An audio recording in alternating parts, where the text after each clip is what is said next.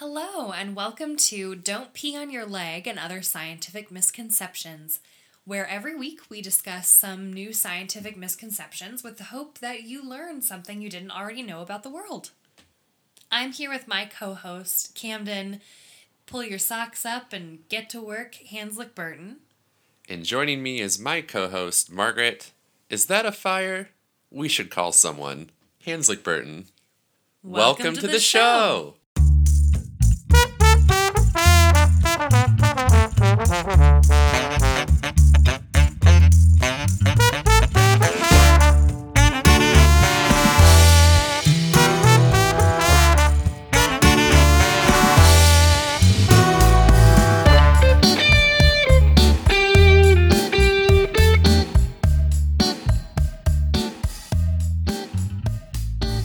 Our first segment every week is where we share something we're excited about.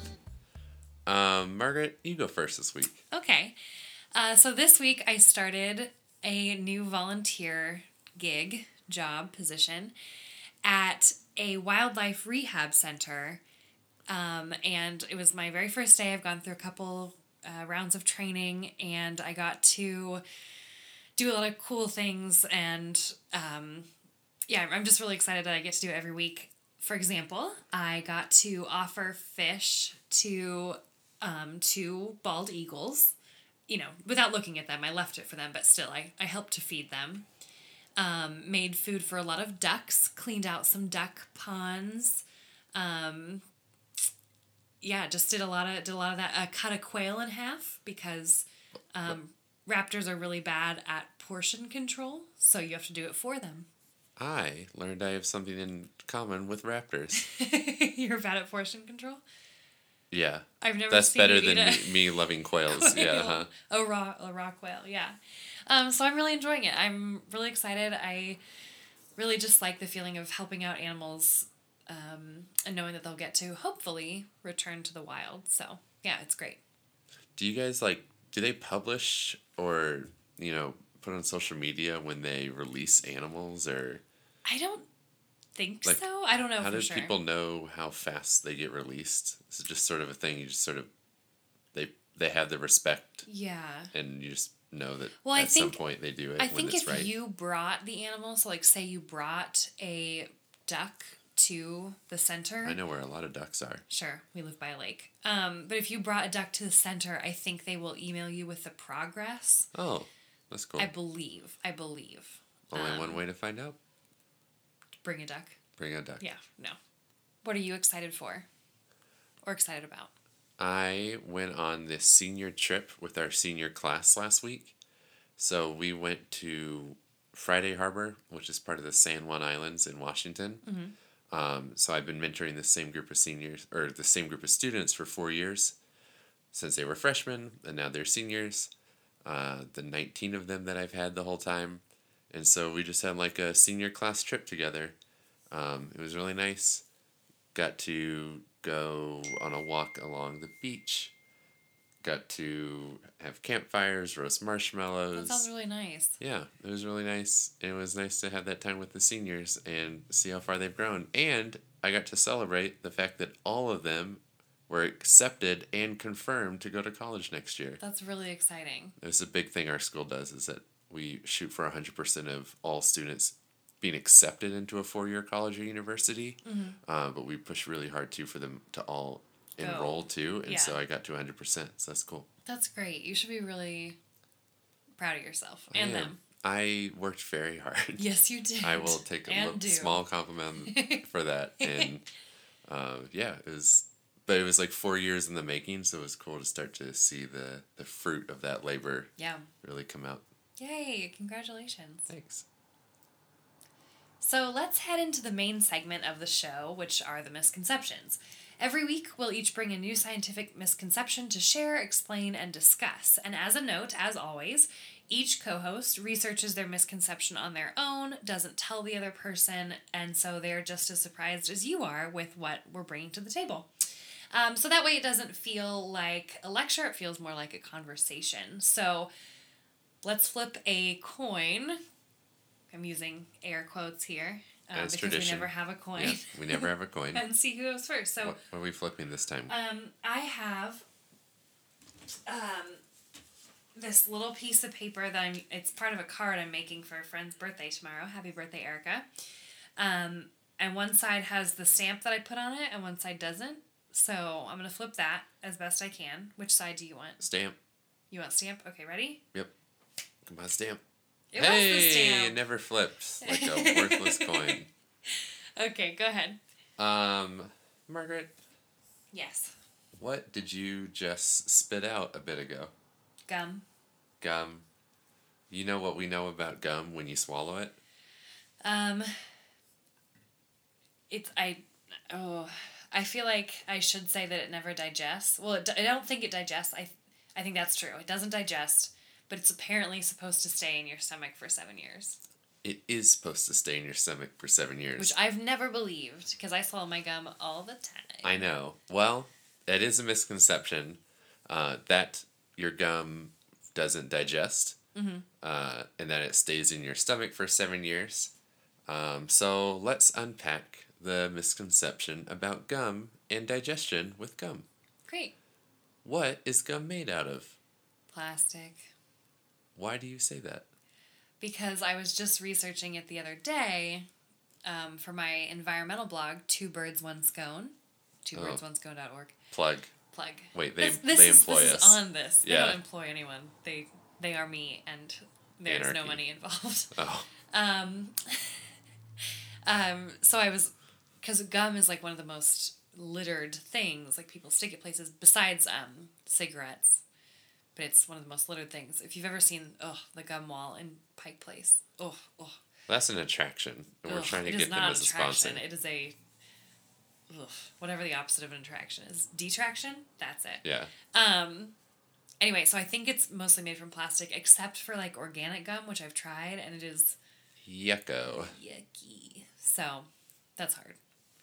It Is that is. too much information? No. Plastic? So I've got a live audience here. You really came prepared with a lot of gum research. So gum consists of three main parts. It has resin, which is chewy. It has wax, which is soft, and it has elastomers, which makes it elastic or stretchy. And these used to be derived naturally. From like, I don't know what I would say. Cane sugar. Guam. What? Yeah. No, I'm not on the right track. circle- Guar? No, you go ahead. Yeah. Why don't you say?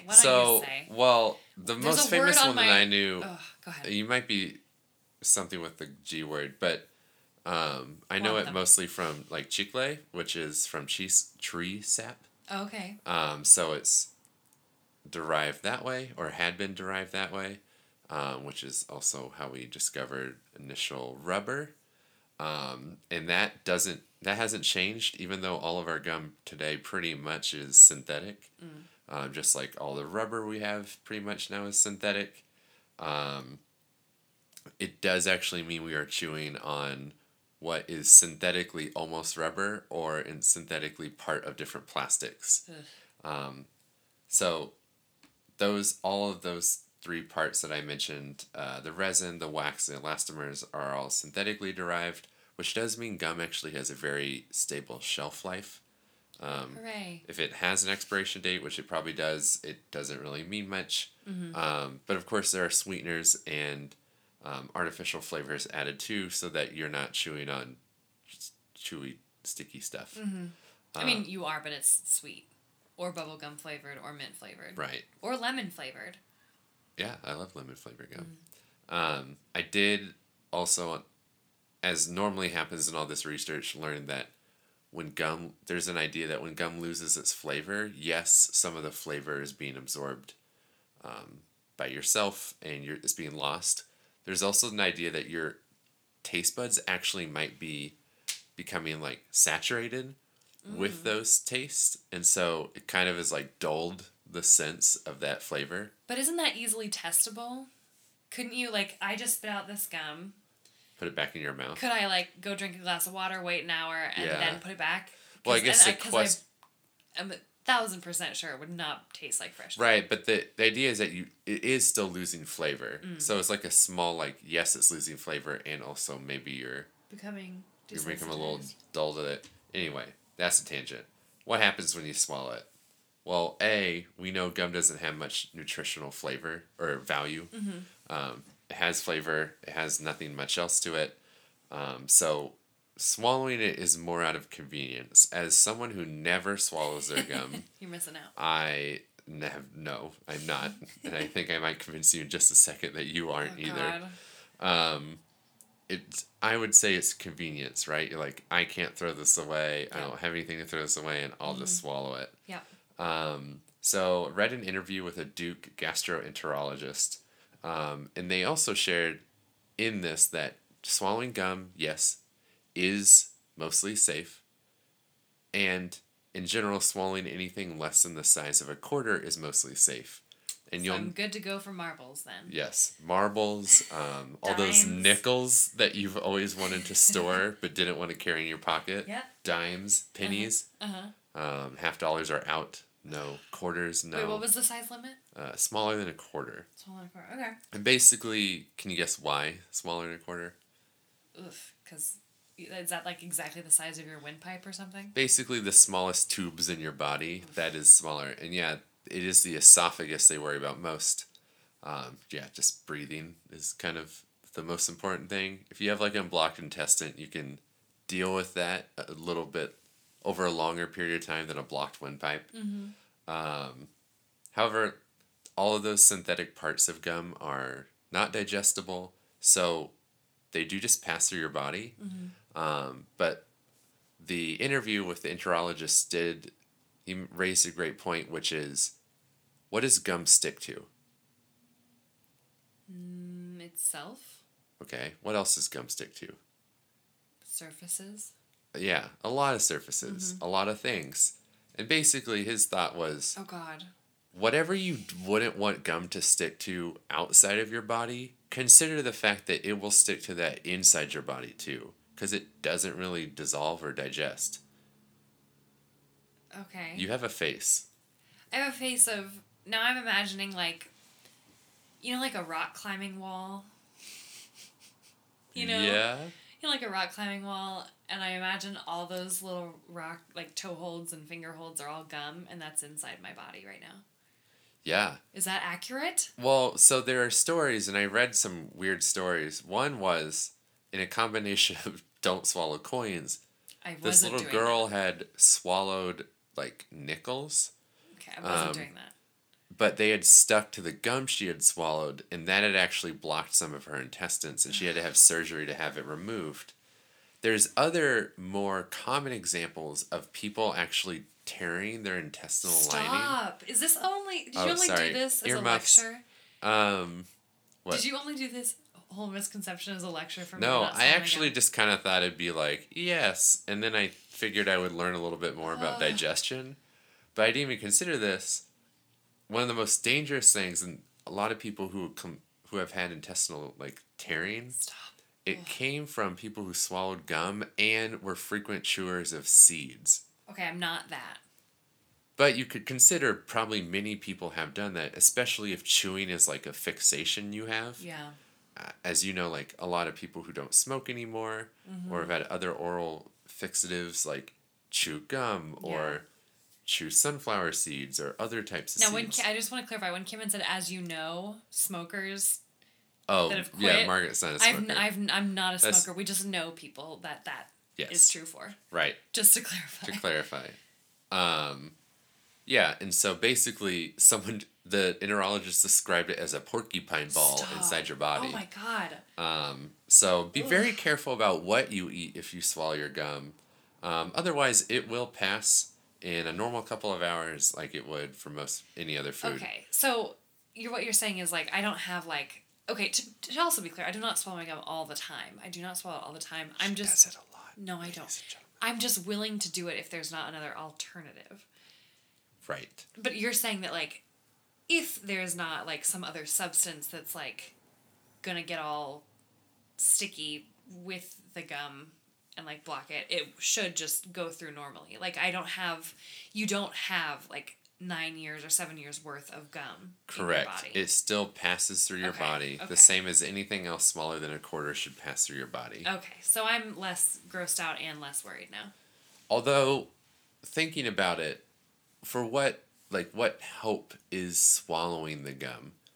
Like, you have avoided having to get rid of it for a couple hours, but then it just comes right back out, if I might be so frank. You may not. I just was. Ugh. I wonder if there might just be, like, take the time to throw it out. However, as we think about this, I do want to end on the note of, when you do throw it out, consider putting it back in its wrapper or in napkins or in something else, because as you were saying, it is not only digestible, it is also not biodegradable. It is made of plastic. There are plastic, synthetic plastics that are in it. There are synthetic rubbers that are in it. It's not biodegradable, and in fact, if I can make a plea for, yes, we shouldn't put bits of plastic out in the world, like if you spit this gum out in the grass or something. There's another thing that is commonly in gum.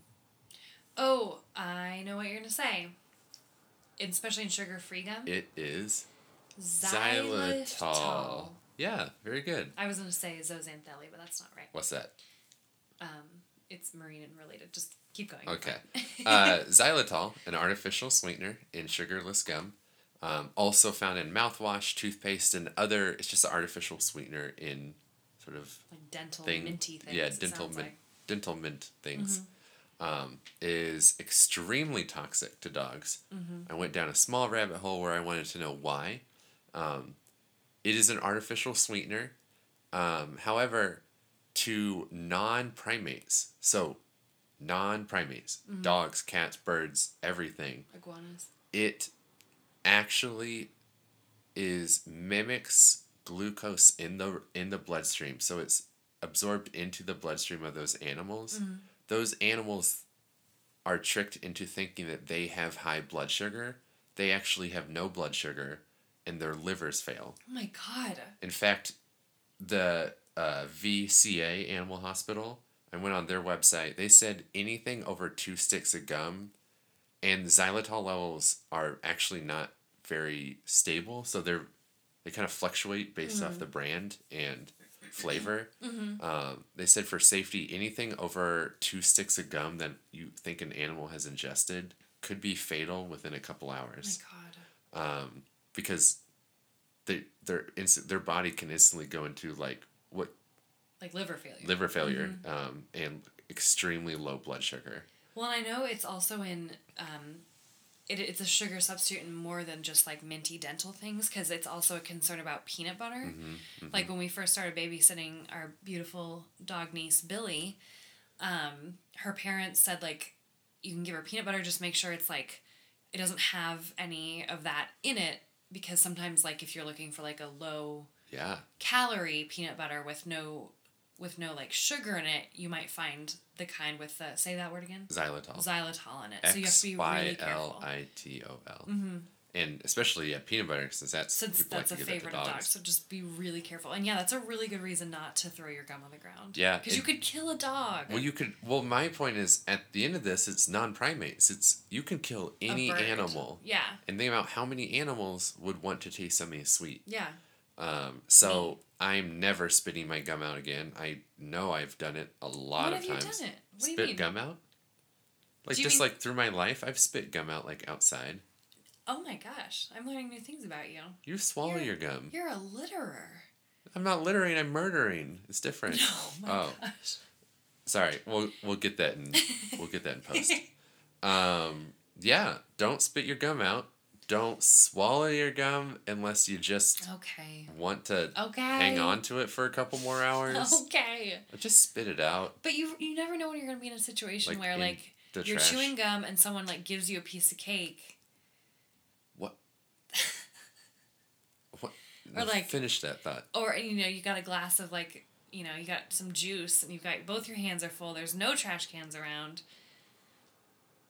What? We've all been there. Anyway, I will not swallow my gum anymore. I will not do it. Oh, and as a public service announcement, if you think an animal has ingested xylitol, you can call the national hotline for animal animal poisoning. Mm-hmm. It is 800-213-6680. A good number to have handy if you think your pet or someone else's pet or some sort of animal has ingested it. Yeah. Thanks, Camden. That was a good misconception, and I will not swallow my gum anymore. Sorry, louder and into the microphone. I will not swallow my gum anymore. Thank you. Your turn. My turn. So it's funny you mentioned dogs. Uh-oh. Because... Oh, you should explain why you say that. Why? Because we almost got freaked out. Oh, yeah. So we don't tell each other what our misconception is, but usually we'll just say, like, okay, what's your key word? What? Yeah. What's your key word from your misconception? So. And I said dog. And you said dog, and I was like. And then your eyes widened. Uh-oh. What about dogs? And you said, what about dogs? And I said, years. And you said, okay, no, we're fine. Yeah. I really thought, like, we're just not recording tonight because... I thought we could just cover whatever topic we had both chosen in great detail. Oh, but luckily... That would have worked, too. Didn't matter because we chose different things. Mine is also about dogs. Camden, how many human years are in one dog year? Very interesting, too, that since gum doesn't last in your body 7 years, is also, I'm guessing, not true that dog years are equivalent to 7 human years. Yep. So not 7. That's right. So to start out with, I got almost all of this information from a wonderful article from Business Insider Australia by Jessica Orwig. Did we fact check her? She seemed pretty trustworthy. She's a good writer. Earmuffs, kids.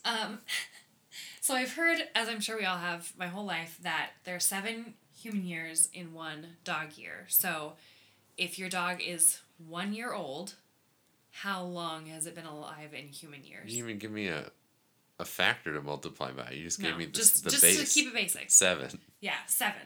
So, but when you really think about it, this ratio doesn't make any sense because, first of all, there are many different breeds of dogs. Many different breeds of dogs.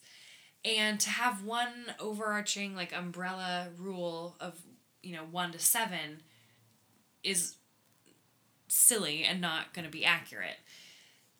For example, typically, larger dogs live shorter lives than smaller ones, although we don't completely know why that is. There's a lot of different factors.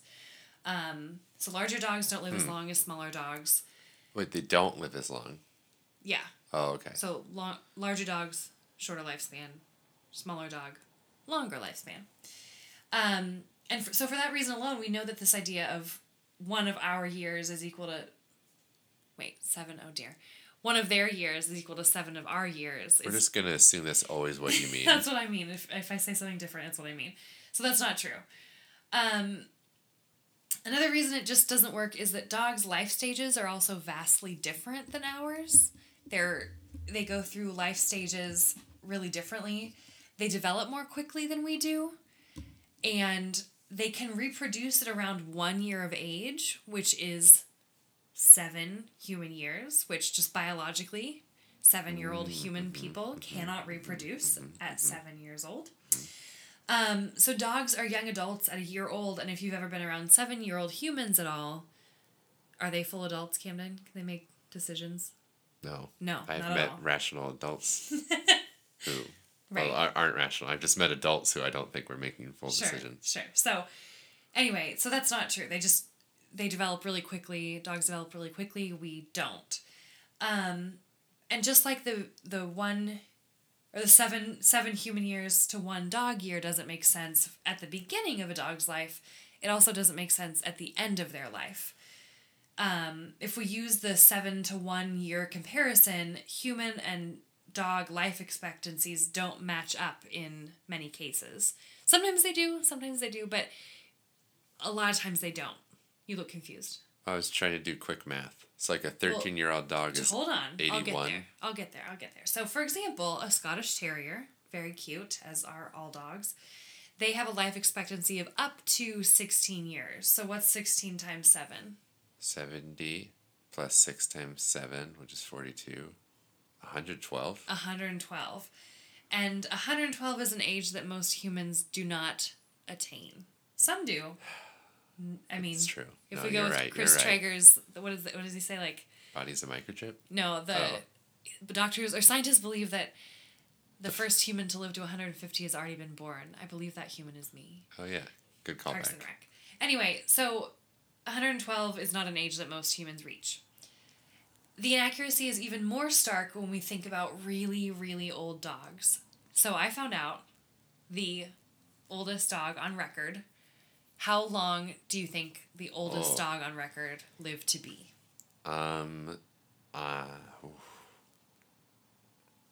29. Did you look? No, wait. Yeah. Are you serious? Oh, yeah. All right, we're going to cut in some like celebratory music after this.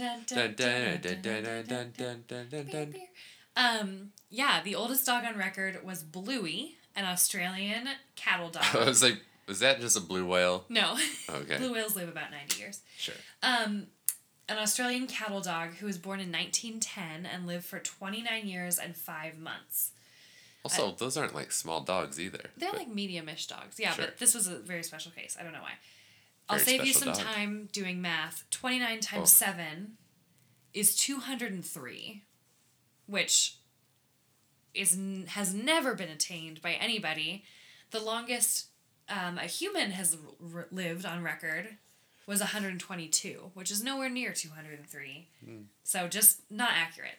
The point is that different dogs age in different ways and their life stages are incredibly different than ours. So it makes having an accurate ratio of their years to ours is really difficult. In her article, No, a Dog Year Isn't Equivalent to 7 Human Years, Jessica Orwig, that I mentioned earlier, she gives this chart of an accurate comparison of human years to dog years, depending on the weight of the dog, and it's really involved, and there's not one nice, quick, clean rule. So, is there at least like a ish, like 5.6? No, not really. No, I know. But that's the thing, is like, we just need to accept that there isn't a ratio. Dogs just have a different lifespan than we do. They age differently than we do. How do I know when their midlife crisis is? Just ask, Camden.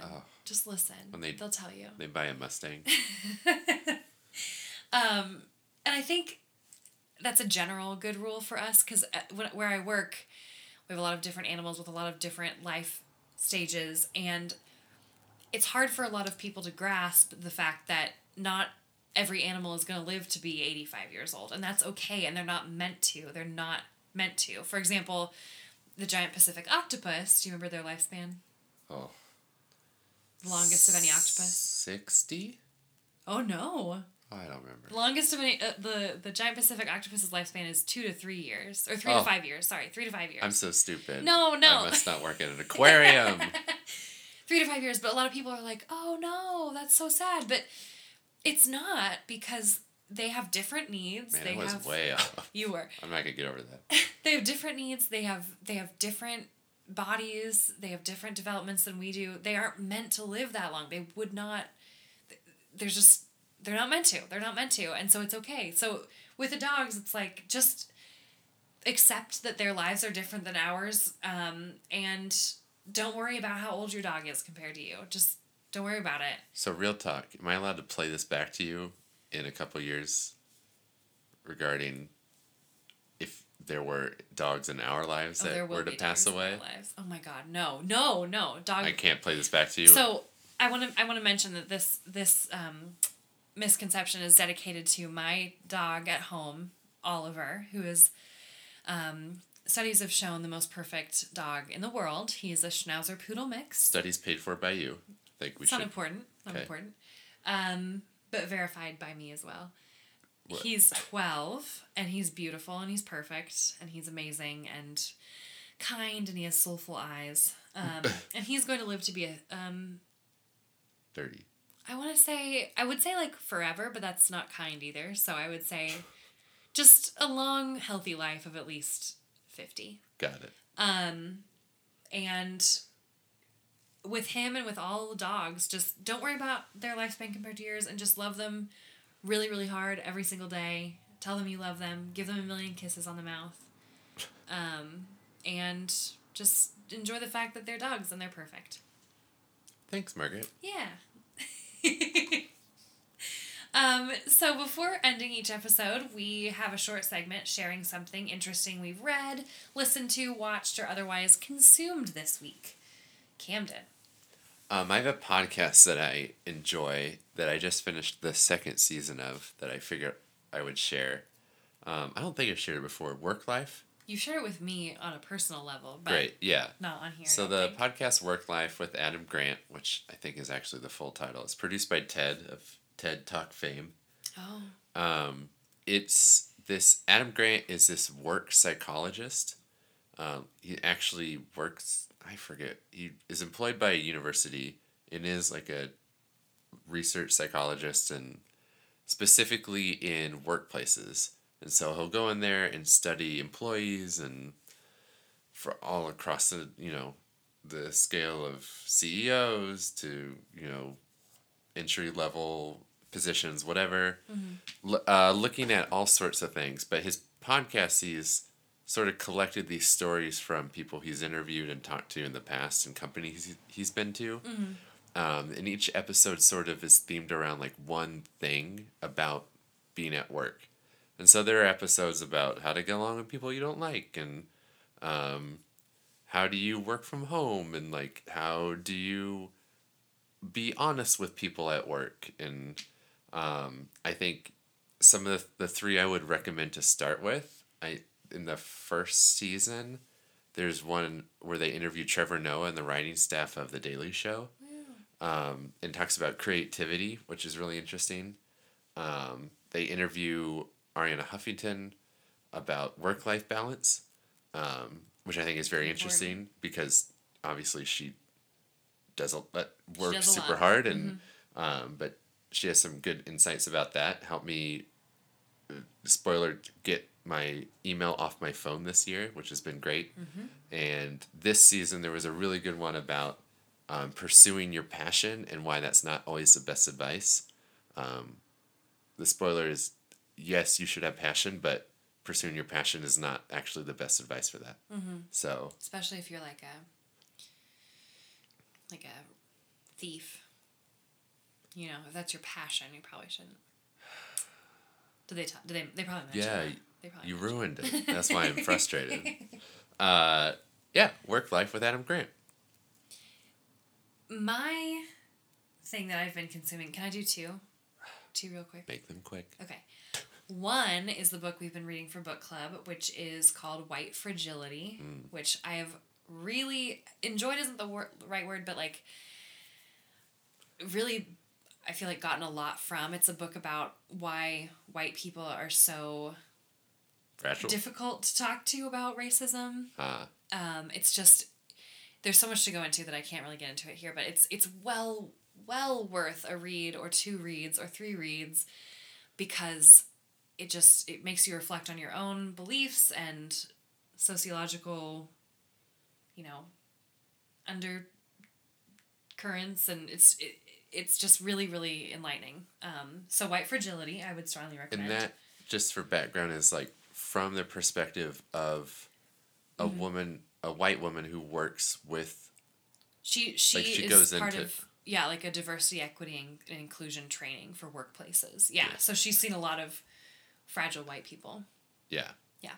Yep. Haven't we all? And and then my second thing I would recommend, oh my God, is Derek. Oh, yeah. Oh my goodness. I was sick last week with bronchitis and I blazed through a season and a half of Derek on Netflix. It's a show with Ricky Gervais and he plays this guy who lives and works at a retirement home and just all the things that happen there. And it's this perfect blend of like sad and really funny and just feels very true to life. And you forget Ricky Gervais is Ricky Gervais in it. I think he does a really great job at transforming completely into a different person. You watched an episode of it. You liked it. Yeah, it's intense. It is funny, as you would expect Ricky Gervais to be. It is also very heartfelt. It is Yeah, you gotta be ready for the whole package. Don't it's go into so it thinking you're good, getting though. straight drama or comedy. Yeah, it's so good. Yeah. Anyway, Derek on Netflix and White Fragility. Yeah, in books. Thank you so much for listening today. You can hear more content like this from our Sister Wife podcast from U to O, hosted by my co-host, Margaret. There's going to be an episode about bees coming soon, so Ooh, be ready. be ready. Buzz, buzz. There's lots of buzz about it. You stole. Honey, you need to stop. Oh my god. Don't Pee on Your Leg and Other Scientific Misconceptions is a podcast produced by Two Birds, One Scone.